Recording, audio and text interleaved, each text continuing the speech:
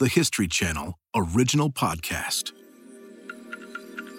History This Week, August 8th, 1974. I'm Sally Helm. Good evening. This is the 37th time I have spoken to you from this office. Tonight will be the last time that President Richard Nixon speaks to the American people from the Oval Office. He sits in front of a bluish curtain between two flags, looking down at the pages of his speech. Nixon has come to the end of the road, much as he hates to admit it. I have never been a quitter. To leave office before my term is completed is abhorrent to every instinct in my body. But, he says, he has to put the American people first. Therefore, I shall resign the presidency effective at noon tomorrow.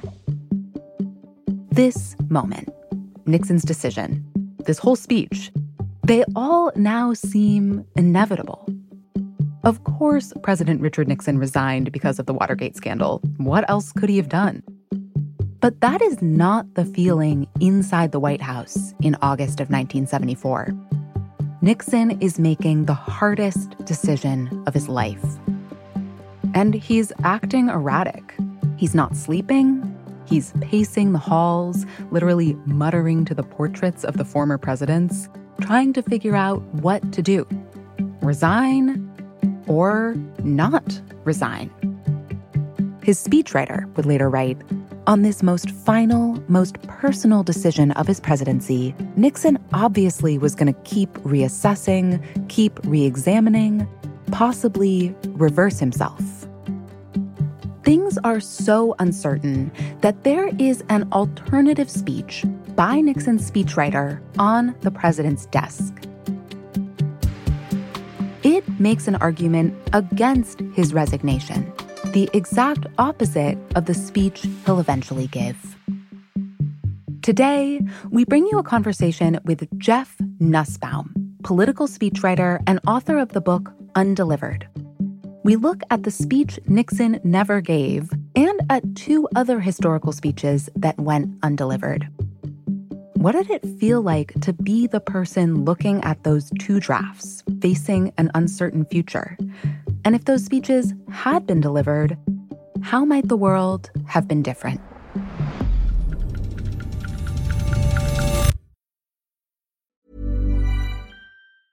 Hey, I'm Ryan Reynolds. Recently, I asked Mint Mobile's legal team if big wireless companies are allowed to raise prices due to inflation. They said yes. And then when I asked if raising prices technically violates those onerous two-year contracts, they said, what the f*** are you talking about, you insane Hollywood ass f- So to recap, we're cutting the price of Mint Unlimited from $30 a month to just $15 a month. Give it a try at mintmobile.com/switch. $45 up front for 3 months plus taxes and fees. Promo rate for new customers for limited time. Unlimited more than 40 gigabytes per month. Slows full terms at mintmobile.com.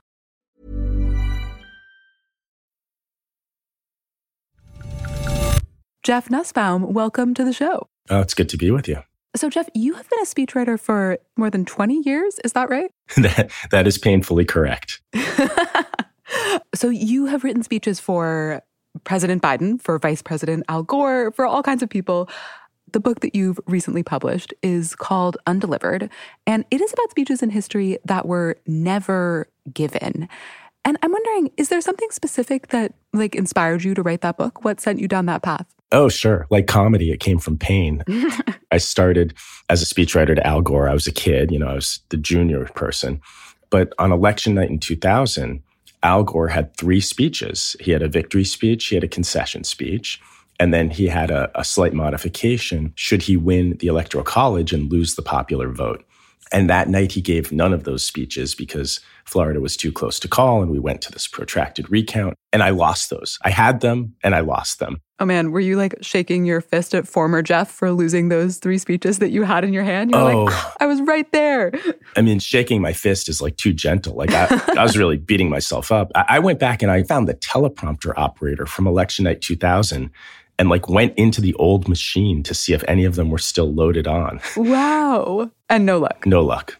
But it set me on this journey that was kind of my own little obsession, which is what are the other places in history where an outcome was so in doubt or two outcomes were so equally plausible or possible that there was a draft prepared for each of them. And that when history pivoted or a decision got made, that alternate draft got left on the cutting room floor. And I found them in all sorts of interesting places, not just elections, as I said, but issues of war and peace, pop cultural moments like the Academy Awards, all over the place. And so I found and compiled, and that's what this book really grew from. Yeah. How did you find them? How did you track these speeches down? Each one was its own journey. I have a chapter in the book on New York City nearly going bankrupt. And some of the people involved in that were still alive. I interviewed them. Each one of them referred me to the next person, to the next person. No one had the speech. Finally, I found the young lawyer who had prepared the bankruptcy filing, and he invited me to his office. And at one point, his assistant tapped me on the shoulder and said, I think I might have what you're looking for. And out of a dusty filing cabinet, she pulled the only existing copy of the speech declaring New York City bankrupt. So each one was a journey, and not all of them yielded fruit. Okay, but you did find a bunch of them, and we're going to talk about 3. Your book is organized into several sections, and they're based around reasons that the speeches were not given. So, like, sometimes a major world event intervenes, sometimes a person dies before they have the chance to give this speech. But we're going to start with a person who changed their mind. We're going to start with Richard Nixon. So let's set the scene a little bit. Where do we find Nixon and his team in the summer of 1974 when all these drafts are flying? So for Nixon, at that point, the writing is on the wall. His support is cratering in the House and Senate. It seems clear he's going to be impeached and he's going to face a trial in the Senate. And he is having to release all of these secret tapes. And once those tapes become released, it's going to look even worse for him. And some of his closest advisors think, spare yourself, spare the country. It's time to get out. You're not going to survive this. And even Nixon knows to a certain extent that he's not going to survive it. But the chapter, I really started as an opportunity to go back 22 years earlier to 1952, when Nixon is again in trouble. First time in his career, he's on Eisenhower's ticket as vice president, and he's involved in a fundraising scandal. And he fears, rightly, that Eisenhower doesn't like him and wants an excuse to kick him off the ticket. And so he takes the decision out of Eisenhower's hands by delivering a speech that's come to be known as the Checkers speech. It's really like a seminal moment in American politics because it's this incredibly plain-spoken speech where he lays out his family's finances for all to see. Well, in addition to the mortgage, the $20,000 mortgage on the house in Washington, the $10,000 one on the house in Whittier, I owe $4,500 to the Riggs Bank in Washington, D.C., with interest of 4.5%. He doesn't have much in the way of savings, and he lists that out. I own a 1950 Oldsmobile car. We have our furniture. We have no stocks and bonds of any type. He basically takes the grievances of the American working person, the financial grievances, and makes them his own.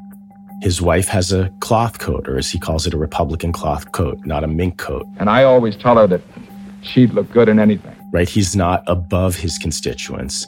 He's one of them. It sounds like the kind of thing that would be familiar now. He sort of lays himself bare for the American public. But you're saying that mode of speech writing and speech giving was new, was unusual. Totally unusual. In fact, commentators absolutely derided it. They called it a financial striptease. They said he debased himself for the American people. And the reason it's called the Checkers speech is that he ends it by saying, look, there is one gift we received, and we're not giving it back. And it's a little dog, and the dog's name is Checkers. A little Cocker Spaniel dog in a crate that he'd sent all the way from Texas. Black and white, spotted. And the kids, like all kids, love the dog. Now, a lot of the speech was a lie. He hadn't met the dog at that point. The story of the dog wasn't quite accurate. All he's trying to do is take the decision out of Eisenhower's hands and get the American people to say, you should keep this guy on the ticket. Every good speech has a call to action, and he calls people to action by asking them to write to the Republican National Committee. And when he finishes the speech, he goes off stage and he's fuming because he forgot to give the address. And yet, by the hundreds of thousands, people wrote to the RNC, keep Nixon on the ticket, keep Nixon on the ticket. And Eisenhower was furious because his hands really were tied. He had to keep Nixon on the ticket at that point, and he did. This is Nixon's formative experience. If I can just go directly to the American people, explain what happened, explain what I'm all about, maybe I can weasel my way out of this. Well, yeah, so he's facing this terrible crisis, of course, and you're saying he has in his mind a sense that if he just speaks to the American people in a candid way, like he did in that famous Chequers speech, then maybe he'll be able to convince them to stay on his side.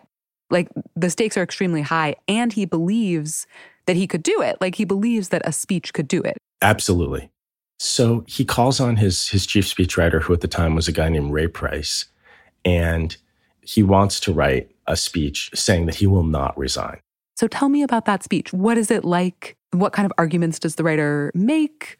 And how is it similar to like other speeches he's given before? Yeah, so he kind of readopts this tone of the 1952 Chequers speech and updates it. You know, there's language like, speaking of the Watergate break-in, I thought the break-in itself was stupid as well as wrong. But once it had taken place, I knew that I had inherited the consequences. So it's just very, very plain spoken. He talks about that he's reviewed all of the tapes that he's had to turn over to the judge and says, I've also come across a new piece of evidence that I know won't help my case, right? Which is very honest. And one of the things we know in persuasion is that the best way to convince someone who disagrees with you is to often to concede that they have a point. So here he's conceding his critics a point, like, yeah, this doesn't look good for me, but let me explain why my staying in office and seeing this through to the end is the most important thing. Can you read part of it? Sure. If I were to resign, it would spare the country additional months consumed with the ordeal of a presidential impeachment and trial. But it would leave unresolved the questions that have already cost the country so much in anguish, division, and uncertainty. More important, it would leave a permanent crack in our constitutional structure. It would establish the principle that under pressure, a president could be removed from office by means short of those provided by the Constitution. By establishing that principle, it would invite such pressures on every future president who might, for whatever reason, fall into a period of unpopularity. Wow, interesting. So that's kind of the nut of his argument in this speech that he didn't give. Right. If I resign, that's a constitutional crisis, sort of, is what he's implying. Exactly. So this is the speech that his speechwriter puts together for him for the refusal to resign option. And that's what Nixon thinks he's going to do. But you write in the book that the speechwriter also puts together another speech that he was not asked to write. Can you tell me about that, about the option B speech? Yes, exactly. So Ray Price also feels that the refusal to resign course is not the right course. And so he takes it upon himself to write a resignation speech. And he says later in his memoir that he's kind of guessing at what's in Nixon's head. And his hope is that by putting together a resignation speech that appeals both to Nixon's sense of grievance, but also to his sense of accomplishment, that maybe Nixon will choose that course. And one of the things you see in both speeches is that they both share a justification in search of a decision. And by that, I mean, in each speech, the idea is, or one of the ideas is that America's been through a terrible time of upheaval culminating, as we reach the mid-70s. You've had a president assassinated in President Kennedy. You've had a president effectively drummed out of office in Lyndon Johnson. You have chaos and violence in the streets. And so what we need most in this country is stability. And so Nixon is basically saying in the non-resignation speech, and therefore, for reasons of stability, we need to turn back to the Constitution and see this process to the end. And in the resignation speech, he's saying, therefore, for reasons of stability, I'm resigning so we can get back to normal. It's such a funny way to have to try to convince someone to not give your own argument about why they should do it, but give them their argument, like what they would say if they went with what you, the speechwriter, want, right? Like, it's an odd position. It really gets at the core strangeness of the job. There are people who approach the job of speechwriter in a bunch of different ways. There are some who believe that their job is to lead the person they're writing for, to sort of put ideas out there and hope that the person they're writing for will follow. There's some who attempt to chase the person they're writing for. In other words, they look at what the person they're writing for has said before, and they kind of bring that back and modify it. And then there's the third approach, which I believe to be the right one, which is you really want to just help them be their best self. It's not about the writer. It's about helping the person you're writing for articulate most clearly the best version of themselves. Because you have to kind of like ventriloquize this person, like speak in their voice. Exactly. You kind of have to be a method actor.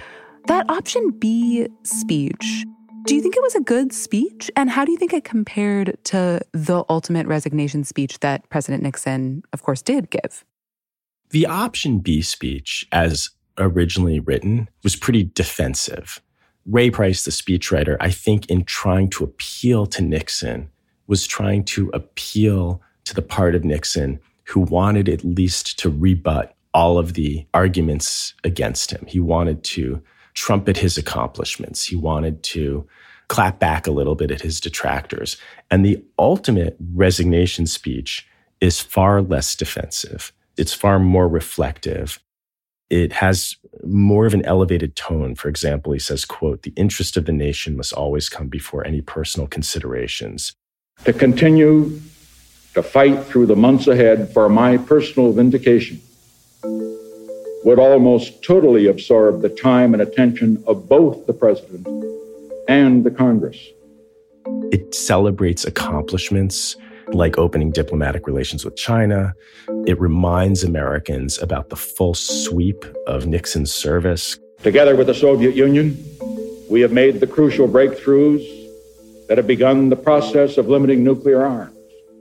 In that moment, he kind of recognizes that it's a statement for posterity, and it actually isn't just about the Watergate break-in. It's a coda to a full life of service. After the break, we cover two more speeches that were never given, one by an American general, another by a presidential runner-up.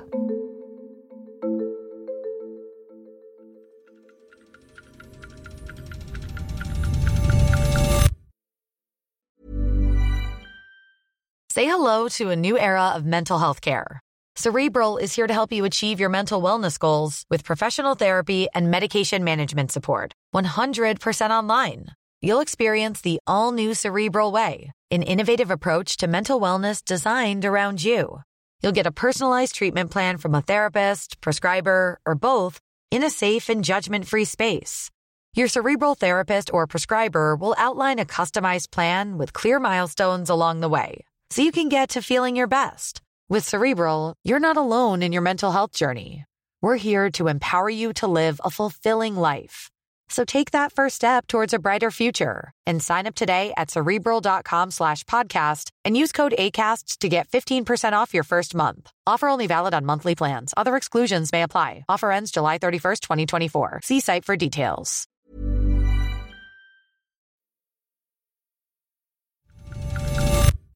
Let's move on now from a person changing their mind, and so throwing out one speech and going with another. And let's look at a moment where a world event goes a way that was impossible to anticipate beforehand. This is General Dwight D. Eisenhower and his alternative D-Day speech. Yeah, so here we are on the eve, potentially, of D-Day. And Eisenhower does think it's going to work. He's got over 150,000 troops, marshaled in the southern part of England. He thinks he has a good plan, and the lengths to which they've gone to keep it secret are unbelievable. Once the troops were given their orders in these camps, barbed wire was put around the camps so no one could leave. The map makers at Eisenhower's headquarters, they finished this map, it's up there on the wall, and then they locked up the map makers in the house. I mean, they had done everything they could, and the one thing that wasn't cooperating was the weather. There were high seas, there were storms, and Eisenhower, we know from his journal, wasn't so worried that we wouldn't be able to get our troops ashore. He was worried that they'd be stranded there, pinned down and stranded. And so Eisenhower did something he had done traditionally before every engagement where he sent troops into battle, which is he sat down and he wrote an apology for the failure. He anticipated failure, he envisioned failure, and he apologizes for it. And that's the D-Day failure speech that exists to this day. This is a little bit trying to read someone's mind, but when Eisenhower sits down to write that speech, I mean, what do you imagine that feels like to him? Like, do you think it sort of feels like tempting fate to write about the version where things go badly? Or do you think it might feel like protective to imagine all the worst ways things could go? Like, I spent a lot of time thinking about this. I spent a lot of time trying to figure out when in that day he had time to write it. And it's not exactly clear, but my best guess is earlier that day, he went to see the paratroopers off, and he had a real sort of emotional moment with them. He knew that young men, almost boys, were going to die. And my best guess is that he was writing this as he saw our first wave of paratroopers leaving overhead. That was the moment in the day where he had a tiny bit of free time. And so in my mind, I picture that. In his head, I think that he wrote the apologies to do a final pressure test as to whether he had put in all the thought and energy required to prevent that outcome. To say, did I do everything to make it so that I'm unlikely to have to deliver this speech? right, and projecting myself forward, if I did have to say these words, could I stand behind the decision that I'm about to make, the decision that I haven't fully made yet, but that I'm about to? Exactly. So Eisenhower sits down and he writes quite quickly a failure speech. It's just a paragraph or two long. And we have the original draft. One of the interesting things he does is that he goes back and he makes a couple of corrections. He corrects two things. He has first written, the troops have been withdrawn, and he crosses it out, and he writes, I have withdrawn the troops. And then he has written this particular operation, and he crosses that out and substitutes my decision to attack. And I love it because what he's done is he's removed the passive voice, right? The passive voice is mistakes were made. Right, like not saying who made the mistakes. Exactly. But he doesn't say mistakes were made. He says, this is on me. This is 100% on me. And as if to underscore that, literally, at the end of it, he writes, if any blame or fault attaches to the attempt, it is mine alone. And he underlines mine alone. And at the underline, you can see in the pen stroke, the emphasis. It's just a wonderful demonstration of the language of responsibility. And by the way, so the story is what happens is he writes it, he folds it up, he puts it in his wallet. The operation proceeds. The outcome is not really in doubt, but it takes a couple of weeks for things to sort themselves out. He looks in his wallet, he sees he has this, he throws it in the trash, and his aide fishes this one out of the trash and says, this one's a keeper. Huh. And future Jeff Nussbaum breathes a sigh of relief. Yes, exactly. Will you read it for us? What does it say? Our landings in the Cherbourg-Havre area have failed to gain a satisfactory foothold, and I have withdrawn the troops. My decision to attack at this time and place was based on the best information available. The troops, the air, and the Navy did all that bravery and devotion to duty could do. If any blame or fault attaches to the attempt, it is mine alone. Wow, it's so short. That's it. Yeah. Right? Yeah. Gettysburg Address-esque. Yeah. The classic phrase, mistakes were made, sort of the classic, I'm not taking responsibility. Where does that phrase come from? It was first used in 1876 when President Grant acknowledges but doesn't take responsibility for the scandals of his administration. And so he says, mistakes have been made, as all can see, and I admit. Except he doesn't actually admit. And then, of course, since that time, mistakes were made has become almost a catchphrase, almost a meme, a little bit of a get-out-of-jail-free card. It's seductive. I mean, we can admit mistakes, and who made them? How were they made? Exactly. And here Eisenhower's doing the exact opposite. He's basically saying, it's on me. And in writing this chapter, I found this wonderful quote, ironically, from President Grant, where he says, I am a verb, and And I just loved it because leaders are verbs, leaders are action takers. And Eisenhower just demonstrated that so wonderfully, powerfully. Okay, let us turn now for our last speech to a very recent speech that was not given. And that is the speech that Hillary Clinton would have given in 2016 had she won the presidential election. So you were actually, Jeff, you were the first to get a hold of this speech. Is that right? Yes, yeah. The first person outside of her immediate orbit. And how I came about it, how I was able to get a hold of it is actually kind of a funny story. One of the chapters in this book that we have not discussed, but I mentioned is the night New York City went bankrupt or almost went bankrupt. And that night was the night of a famous dinner called the Al Smith Dinner, where all of New York's kind of leading business and political elites are all in the room together. And so part of the story about the night New York almost went bankrupt is that all of the players were in the room together and they were all a little bit overserved and tipsy, but like sort of pulling each other into hallways to say like, will you buy these bonds? Can you do this for the pension? Like, so it was all happening that night. Fast forward to Hillary's campaign, and I was not particularly involved with the campaign. I sort of helped oversee speechwriting for the convention and was pulled in just a little bit to help out with her Al Smith speech. And at one point during the prep process, she said, am I the first woman to speak at this dinner? And I said, actually not. It was Ella Grasso, governor of Connecticut, back in the mid-'70s. And she kind of looked at me like, how in the world would that be a piece of trivia that you know? And I said, well, actually, that was the night New York City almost went bankrupt, and I have this undelivered speech. And she said, oh, well, when this election's over, maybe we can talk about my giving you the speech that I don't give. Oh, wow. I mean, you get the speech ultimately from her after, of course, the dust has settled. But let's set the scene before all of this happens, earlier in 2016.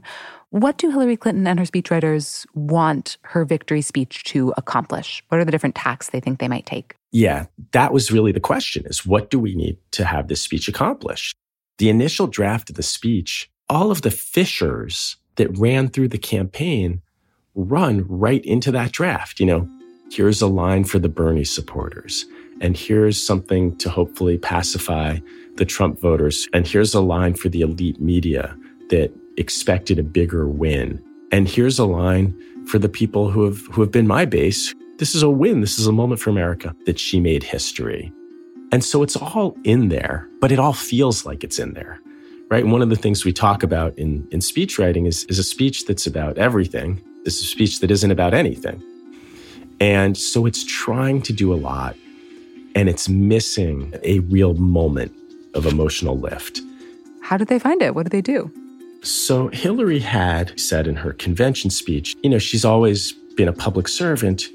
She's had a harder time with the public part of that than with the servant part of it. She wasn't always sharing or revealing herself, but one of the stories that she had been willing to share was the really difficult life of her mother.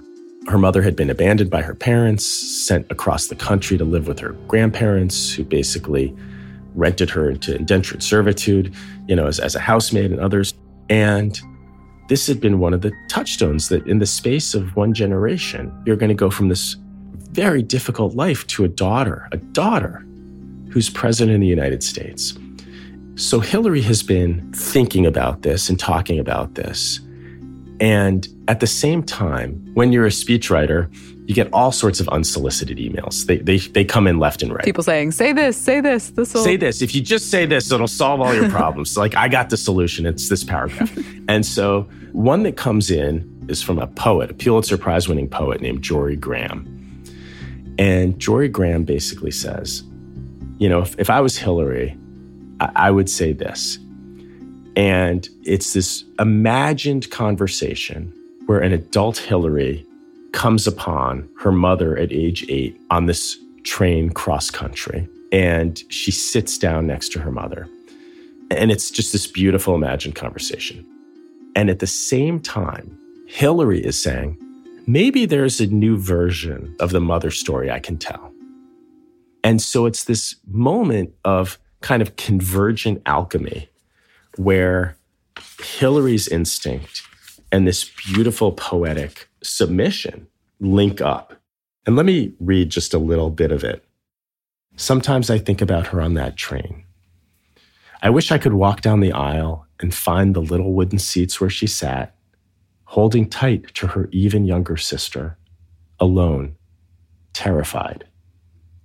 She doesn't yet know how much she will suffer. She doesn't yet know she will find the strength to escape that suffering. That is still a long way off.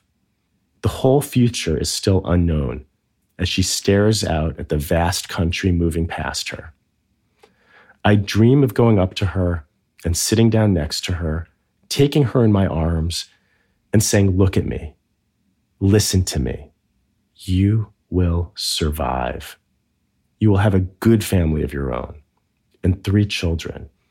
And as hard as it might be to imagine, your daughter will grow up and become the president of the United States. I am as sure of this as anything I have ever known. America is the greatest country in the world. And from tonight, going forward, together we will make America even greater than it has been for each and every one of us." I mean, this is the speech she wanted to give, of course, the speech she would have given if things had gone differently. But the speech that she does give is a concession speech. Can you tell me a little bit about the concession speech as a type of speech? Rick Hertzberg in The New Yorker gives this lovely list of what a concession speech is supposed to contain, an acknowledgement of the pain of defeat, a message of congratulations to the victor, a pledge to close ranks behind the people's choice. Right, you're like reading it like a laundry list. It's like there's a little bit of a formula to them. Yeah. Does Hillary's follow that or not? Well, so this is an interesting thing, which is Hillary had sort of a cursory, your generally friendly concession speech prepared.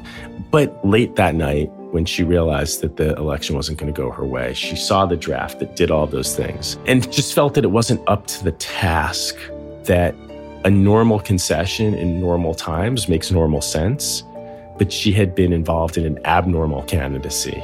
And so she wanted to go a little deeper and not just congratulate the winner, but basically say, we'll be watching and we'll be holding you to account. So she toughened it up in a lot of ways. And she also did something that speaks a little bit to gender. She's the first presidential candidate to say, "I'm sorry," in a concession speech. This is not the outcome we wanted or we worked so hard for. And I'm sorry that we did not win this election for the values we share and the vision we hold for our country.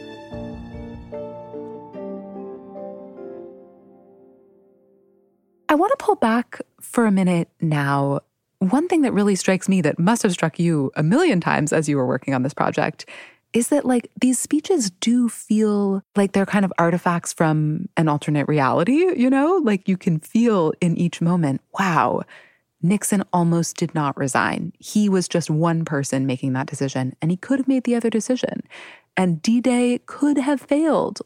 The weather was the thing, you can't control the weather. And I guess, I don't know, it's interesting to me because when I'm interviewing historians, I often want to ask them to play around with alternate versions of reality. Oh, and they hate doing it. They hate it, right? Exactly. They never want to. They're like, we don't know, we can't know. And so I want to ask you, because you've lived in some of those alternate realities, the sort of what might have changed if this had gone differently. What do you think we can learn from that? What have you learned from doing that? So I also had a similar experience because I spoke to a conference of historians, and one of the historians raised their hand and said, "Are you worried that you're writing an alternative history?" And I kind of said, it never occurred to me to worry that I was doing that because I'm actually not really writing a counterfactual history. What I'm showing is sort of shining a flashlight, the first steps down an alternate path. It's an alternate path that the people who were in charge of blazing that trail had to imagine themselves. And ultimately, my takeaway, because there are other chapters in this book, like John F. Kennedy announcing airstrikes on Cuba during the Cuban Missile Crisis, or Emperor Hirohito at the end of World War II, apologizing for the war and throwing himself at the mercy of the War Crimes Tribunal. There are massive life and death events, history-changing events, history-making events. And we think that things happen in retrospect because that's how they had to happen. That's how they were going to happen. And the thing I realized as I was writing this book is that that's not how it works. In the moment, history really does rest on a razor's edge. And it's people, hopefully of competence and good faith, using the positions they have to make the best decisions they can that affect outcomes. And those outcomes can be for a community or a country or a company, or in many cases in this book, the world. And so the lesson I take away from the book and that I share with folks who ask about the book is, don't forget that history often hangs in the balance. And it's people of good faith who often nudge it in ways that make a meaningful difference in the outcome. Jeff, thanks so much for being with us. Oh, it's such a pleasure. This has been really fun.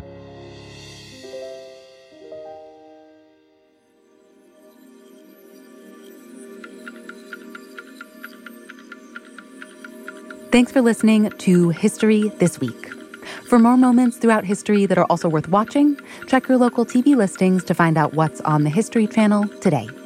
If you want to get in touch, please shoot us an email at our email address, historythisweek@history.com, or you can leave us a voicemail, 212-351-0410. Special thanks to our guest, Jeff Nussbaum, author of Undelivered, the never-heard speeches that would have rewritten history.